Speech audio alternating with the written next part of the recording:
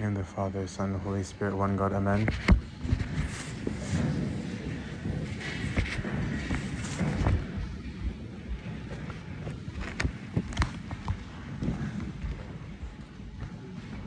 Of all the sermons throughout the year, I find preparing for Pascha the hardest. Because it's always hardest to speak about the people you love the most. Right? If somebody asks you why you love someone, it's very hard to give a straight answer. Right? You can tell things they've done, things you like about them, but trying to explain to somebody why someone is so valuable to you is always a very difficult thing. And during this week, we are going through the greatest love story of all time, right? And there's no words that could possibly capture the depth of the love that God has for us, right? There's no way. So all we can do, I write and take notes, and I never know what to say at the end of it, because who he is isn't going to be captured by a few sentences that we say for him. Before we get into a meditation, just so that you're understanding as we read the readings throughout the week, for those of you who might not know your Old Testament too well, right? We're going to be going through the story of the relationship between God and man. Tomorrow morning we're going to read about the creation, and we're going to read about the fall. But the readings from today start off stepping out, saying how things have started off wrong, right? And then we're going to jump into it and say, well, what was it supposed to be in order to understand what went wrong, and then to understand how it gets fixed, right? But you're going to hear during the prophecies a lot of times where God is saying, "Hear, O Judah, hear, O Jerusalem," or you'll hear him say things like, "Hear, O Israel," right? And we're going to go through the story of how Abraham was called and how the kingdom was formed, but that at least know at the back of your head, even if you can't get into the details, that what is being referred to here is that when the nation of Israel, when the people had formed together and God saved them and took them out of the land of Egypt and saved them, they asked to be a kingdom, right? They asked to be a kingdom. And the Lord, as we talked about last night, for those who were here last night, the Lord said, fine, right? Samuel was upset about it, but the Lord said, fine, right? And he goes, but all I ask from you is that this agreement that we've made, this marriage that we've made, this covenant that we've signed, right? A marriage is an agreement between two people, right? Is that I'm just asking that you remain faithful and I'll remain faithful. So you want to live in this kind of house with this kind of car, with this kind of kingdom, you want to look like everybody else, I'll accept it, but please keep the relationship, right? And we'll see that the first king didn't do too hot, right? King Saul very quickly forgot the agreement. And then came the righteous King David, right? That there was none like before or after. And then his son didn't do so well either, King Solomon, right? Where he started off great and then he abandoned it. And so we see by David's grandchildren, it's done, right? There's a civil war, right? And the kingdom is divided into two. And so when you hear Israel, we're referring to the northern kingdom after the civil war. And when you hear Jerusalem or Judah, we're talking about the southern kingdom after the civil war. And God didn't stop pursuing either of them, right? But sometimes the prophecies are going to the north and some are going to the south. So when you're hearing those words, understand it in that context of this war that's going on, these people who have left their agreement, but God is still actively pursuing all of them. And in this narrative, in this story that I'm not going to go into all right now because we're going to read it throughout the week, right, is that at one point they've given up their part of the covenant so badly to the point where God says, I've done everything with you. I've begged you. I've pleaded with you. I've chased you. I've yelled. I've cried. I've smiled. I've hugged. You just don't want me. Right? And if you don't want me, no problem. I surrender you to your will. right? I give you up to your own will. And so the people went into exile. They went into captivity. Their kingdom was taken over. This thing that they wanted so badly was taken over, and they were led away captive, first the north and then the south. Okay? They all eventually went bound in chains.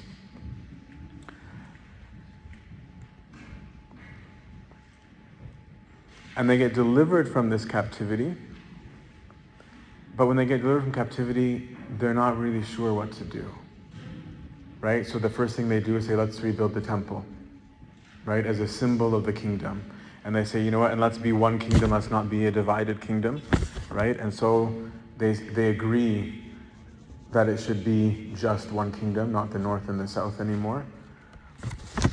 But something's changed. God's not talking. Right? God's not talking. And they are confused and they don't know why it is. And as we spoke about earlier today, for 400 years they've heard no prophet until the coming of John the Baptist, where they're like, wait a minute, something's moving. And now they have these explanations, or these expectations, of what's going on. That maybe finally we'll have a kingdom again. And that's the backdrop to what I want to meditate on with you all today. Because we read 3 times in the readings today, Christ asking the disciples, who do the people say I am? And then saying, and who do you think I am? So the crowds had no idea that this was their God, right? The crowds that we saw in the readings throughout this night, throughout this morning, they have no idea. They thought, as we talked about in the liturgy this morning, they thought he was a political king, right? They thought here's the man who's going to establish the new nation, right? And we're going to be good. And what they were doing is they were reading scripture in a particular way and wanting to fit Jesus, our Lord Jesus, into that way of thinking, right? They were not so interested in who he actually is. They wanted him to be who they wanted him to be, right? We want somebody who establishes the kingdom. Therefore, we've decided Messiah must establish the kingdom. Therefore, if this Jesus figure, the Lord Jesus, that they don't realize is Lord, is the real deal, he should establish the kingdom. And they were also very superficial in their knowing of him. They thought he was like a cool change from the norm, right? This isn't normal. Miracles aren't normal, right? So they like the miracles. They like the show, right?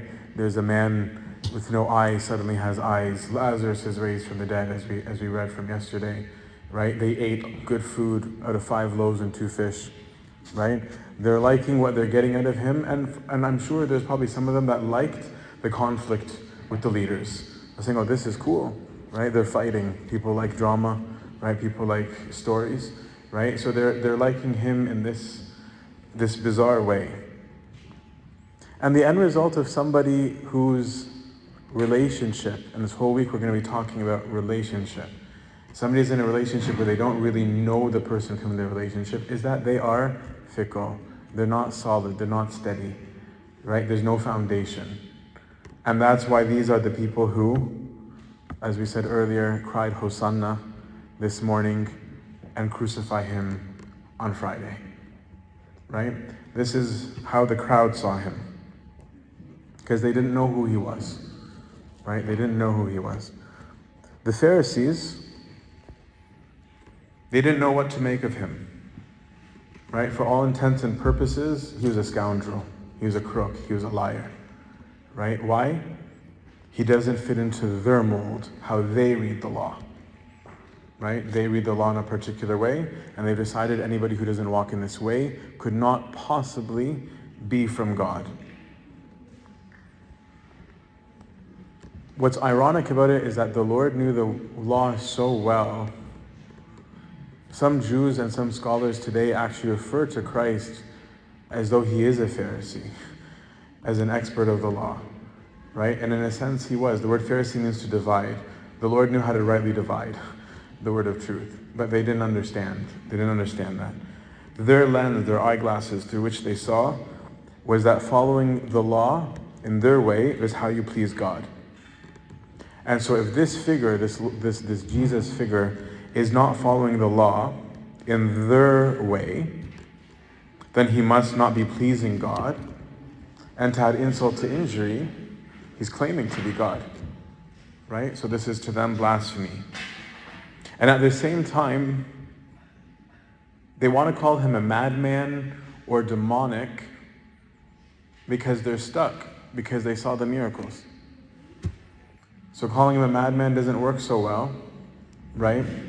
And so what did they resort to doing was calling him demonic, right? What else can we say to explain the fact that he really did do miracles that were witnessed by everybody, right? The Jews and the Gentiles have written about our Lord. Some people think that the only things we have written about Christ are in our Bible. But even the Jews and Gentiles wrote about the miracles that our Lord did. But the Lord to them is a threat. He reduces their honor, right? In Mediterranean culture, this is deeply embedded into the culture. Karamti, my dignity, my honor, right? If I speak to you and you answer back, you take away from my honor, right? And so if لو حد رد عليك يبقى هو قللك, right? And so then you have to rud, right? To put him back in his place so that you can be a step higher. This is a very real phenomenon, and this is happening the whole time with the priests and the Pharisees with the Lord. He's a social threat. He has sway over the people. He reduces them in front of the people.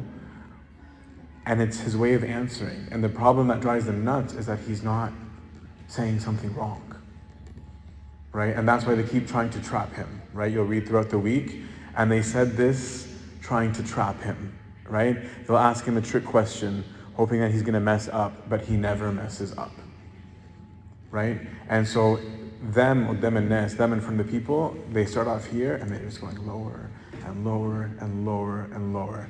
And that's why you see them behave as maniacs on the day of crucifixion. They're drunk with happiness that they're getting revenge, right? The guy who put us down to here, now he is. He's being crucified. He's being humiliated, right? So to them it says, oh, that puts us all the way up here again, right? This is how they're viewing him. And the combo of these two kinds of people is that they're seeing God as this transactional entity, right? This guy that we have deals with, right? And the situation that they're in is dark. The temple has become a dark place, right? This is the readings we're reading today of Christ going into the temple and casting out the money exchangers. The place of God, the church, right? The assembly. The word church means the assembly, right? So the church, the temple was the church of the Old Testament. Instead of finding God, you find a market. The temple had become a place of cultural identity, Jewish heritage, right? It's not a place of finding God, it's a place of finding our club, right? God had become part of a heritage instead of the reality around whom whatever heritage assembles. I think many churches today have become that, right? Where we become cultural centers more than we are a center to assemble around God. The priests and the leaders were concerned so much with social opinions, financial backing, and they were in a similar state to where they were before they fell in the captivity. And the teachings of their religion had lost their strength because it had just turned into talk, right? It just became talk, right? Or being like, yeah, you guys tell us these things, but look at you, right? It's the way of humans. Even Herod, King Herod, who the Lord will stand in trial in front of on Thursday night, Ismu Yehudi, right? His name is a Jew, but he was known for his debauchery, and no one cared, right? These positions of power.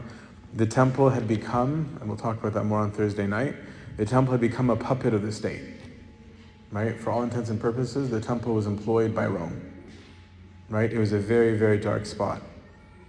But there were still some pious people, but the pious people still didn't even know who he was, right? These are the ones when Christ said, who the people say, that some had the sense to say Elijah, one of the prophets. Some people are saying, لا, في حاجة مختلفة فيه يعني, right? There's something different about him, right, that I can identify.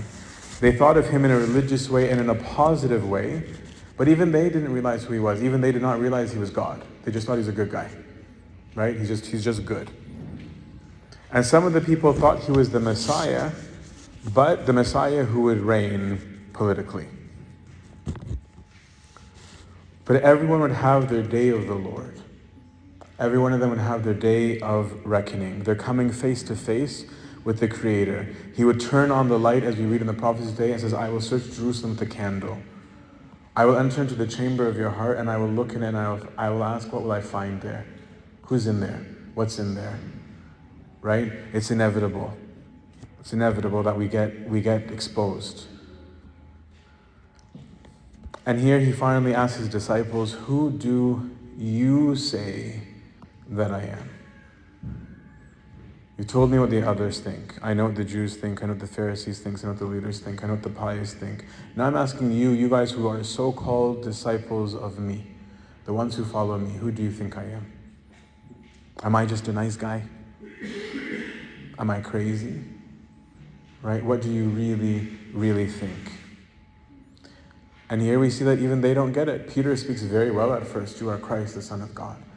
Right? And the Lord praises him and says, flesh and blood has not revealed this to you, Peter. And Peter, within 2 minutes, is so excited that he said something right, that Gara Kida, he took boldness, and it says that he took Christ aside. Right? If he knew this was God, I don't think he'd have done that. Right? If he understood the words that he was saying, he takes him, it says he literally pulls him aside, where even if you pay attention to the wording is interesting, because after he says what he says, it says Christ turned around and looked at the disciples behind him. Right? So they're showing us this geography of their positioning, right? That Peter is taking him ahead and he says, you shouldn't say that. When he says, I'm going to suffer, right? To say you shouldn't say is saying there's an accusation of saying, Lord, you've either said something wrong or you said something you shouldn't say. God, now he's accusing the Lord of making a mistake. What does the word accuser translate to in Hebrew? Satan. Satan means accuser. That's why the Lord says, get behind me, Satan. You are thinking in an earthly way. You don't get me, right? You don't know who I am yet. Go back with the rest of the disciples. Go stand with them. These ones that you put yourself in front of, go back with them. Even the disciples didn't get him, right? They didn't understand. But who do you say he is? If you believe he is God, then if he turns on the light in your heart, what will he find? Is the way that we speak or behave indicative that we believe who he is? I've met some people who are so afraid to say they believe in God that I respect, because they're afraid, because they're aware that if they admit it out loud, that their lives must change if they believe it. That there's a consequence of him being who he is. What about us?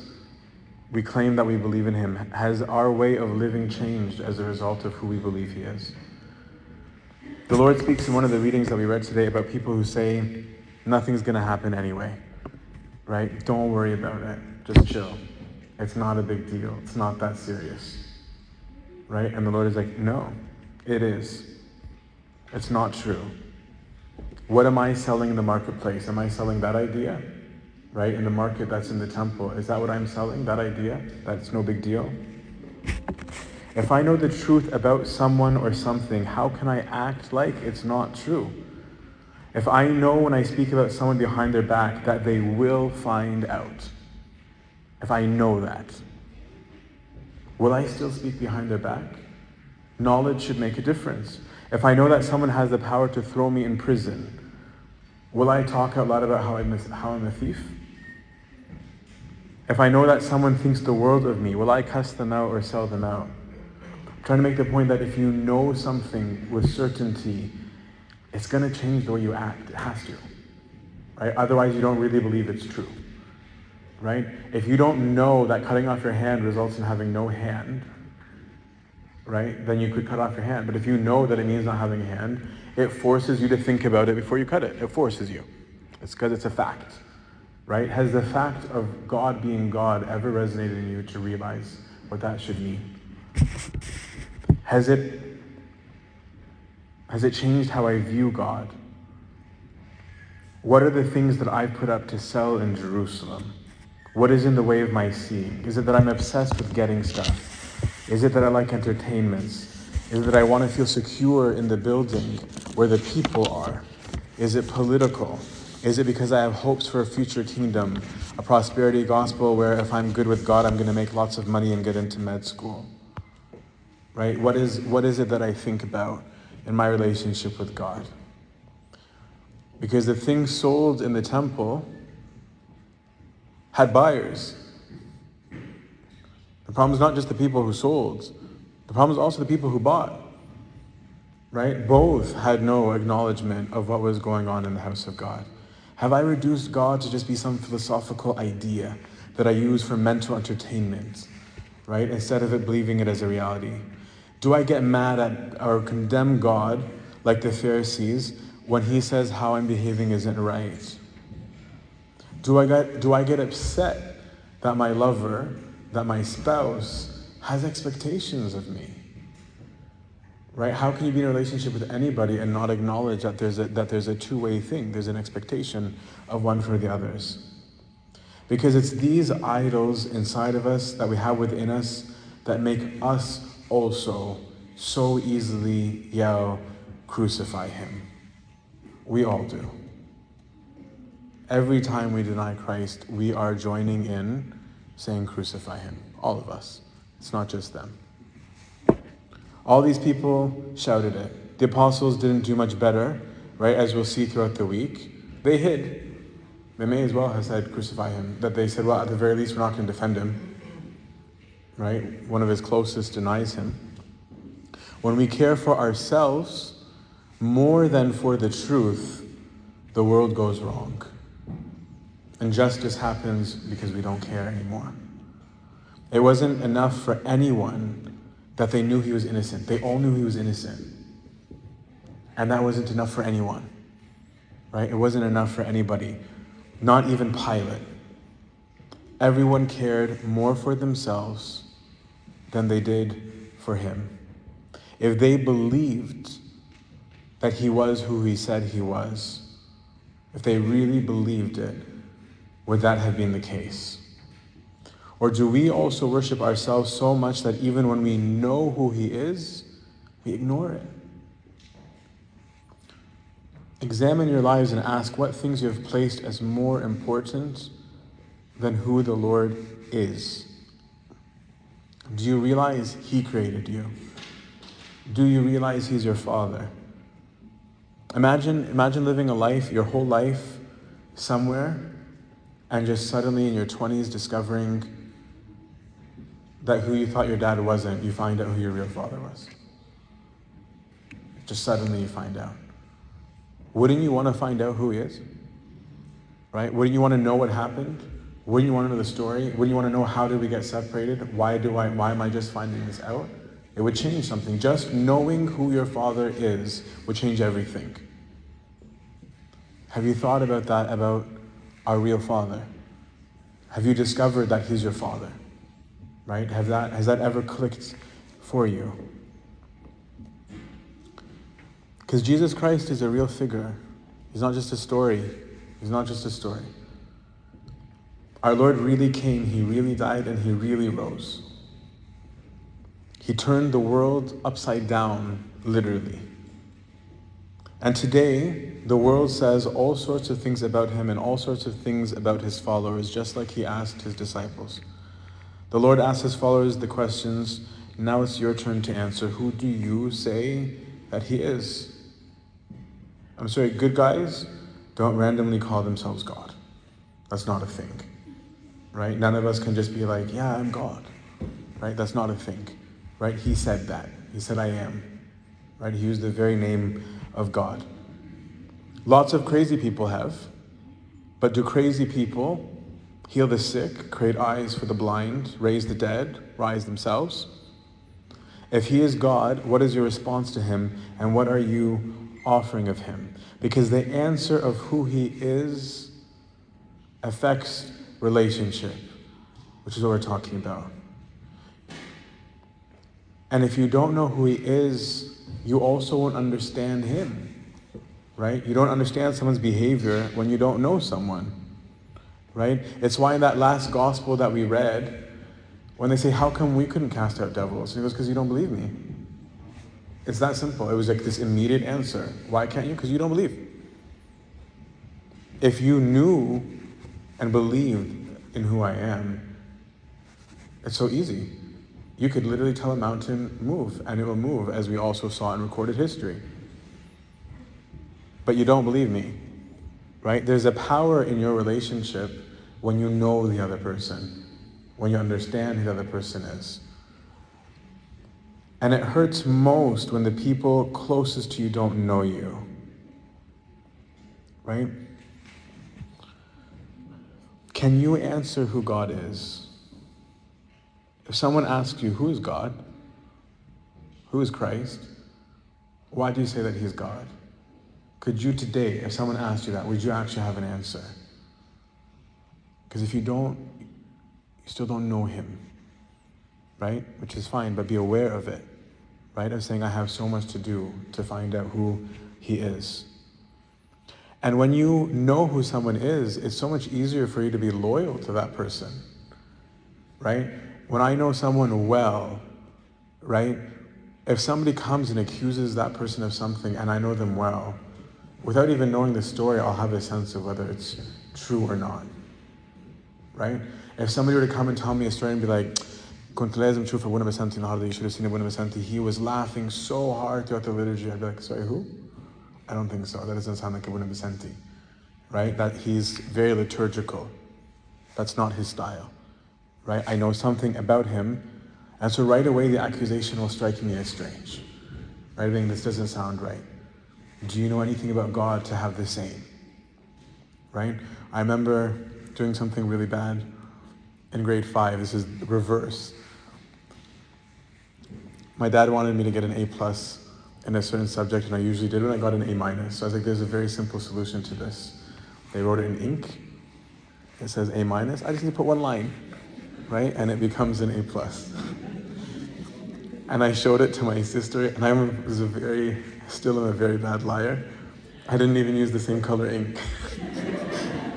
So my sister looked at it, and she goes, "Did you change your report card?" And I looked at her and I said, "How could you say such a thing? How could you think of me in this way?" And my sister, in her love for me, felt guilty. And then my dad came home and goes, "You changed your report card?" I was like, "Yep." Right away, right? But this is the reverse, right? Is that my sister, who felt that she knew me, even when I really messed up, doubted that I did. Right? Because she didn't think that that was my character, and I felt even worse, right? Because she was like, "Oh, I'm so sorry." I'm like, "But I did it," right? But when you know someone, it changes how you see them, how you understand them, how you relate, how you communicate, what you can see in them. And so today the thing for you to pursue is ask, do you know God? Who do you say that I am? Do you know him? Right? People get annoyed when they say, well, what should I do? And we say, read the Bible. But reading the Bible matters. These stories that we're talking about right now, we're finding out about him, where are they from? They're from the Bible. Right? When you read the Bible, ask the question, until this day haven't stopped. Every time I read the Bible, I always start after praying, saying, Lord, I want to know, who are you? Who are you? Right? As you're reading, ask, what does this tell me about him? What was he like in the situation? Right? Learn about who he is through his saints, through other people's experiences, saying, how did these people who apparently had a good relationship with him, what did they find out about him? Right? What was it that is? That's why we read the lives of the saints, right? Holy people, right, that are living and among us, right? Ask them, right? Ask them questions, right? What is it that you know about God, and why do you love him? Right? That sounds like a weird question. It shouldn't be. Right? But what is it that makes you love God? Right? The titas, the giddos, the uncles, the tans, the kids, ask, learn, disciple, right? From the people around you. What do you know God? What did you discover about God that makes you love him so much? Why are you here? Why do you come to church? What is it that you love about God? You can see it, you'll learn about him through prayer. You'll learn about him through nature. You'll learn about him through science. God is manifest in everything that he created, and he created everything. pursue knowledge of Him so that you know who He is. As you travel this road with Him for the rest of the week and we see the ways that people react to Him, all these different reactions, ask yourself if you are doing those very things that they're doing.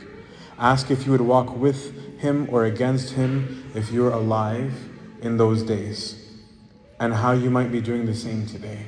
All of us, not just you. Ask yourself, I ask myself, how do I profess, Lord, who you are?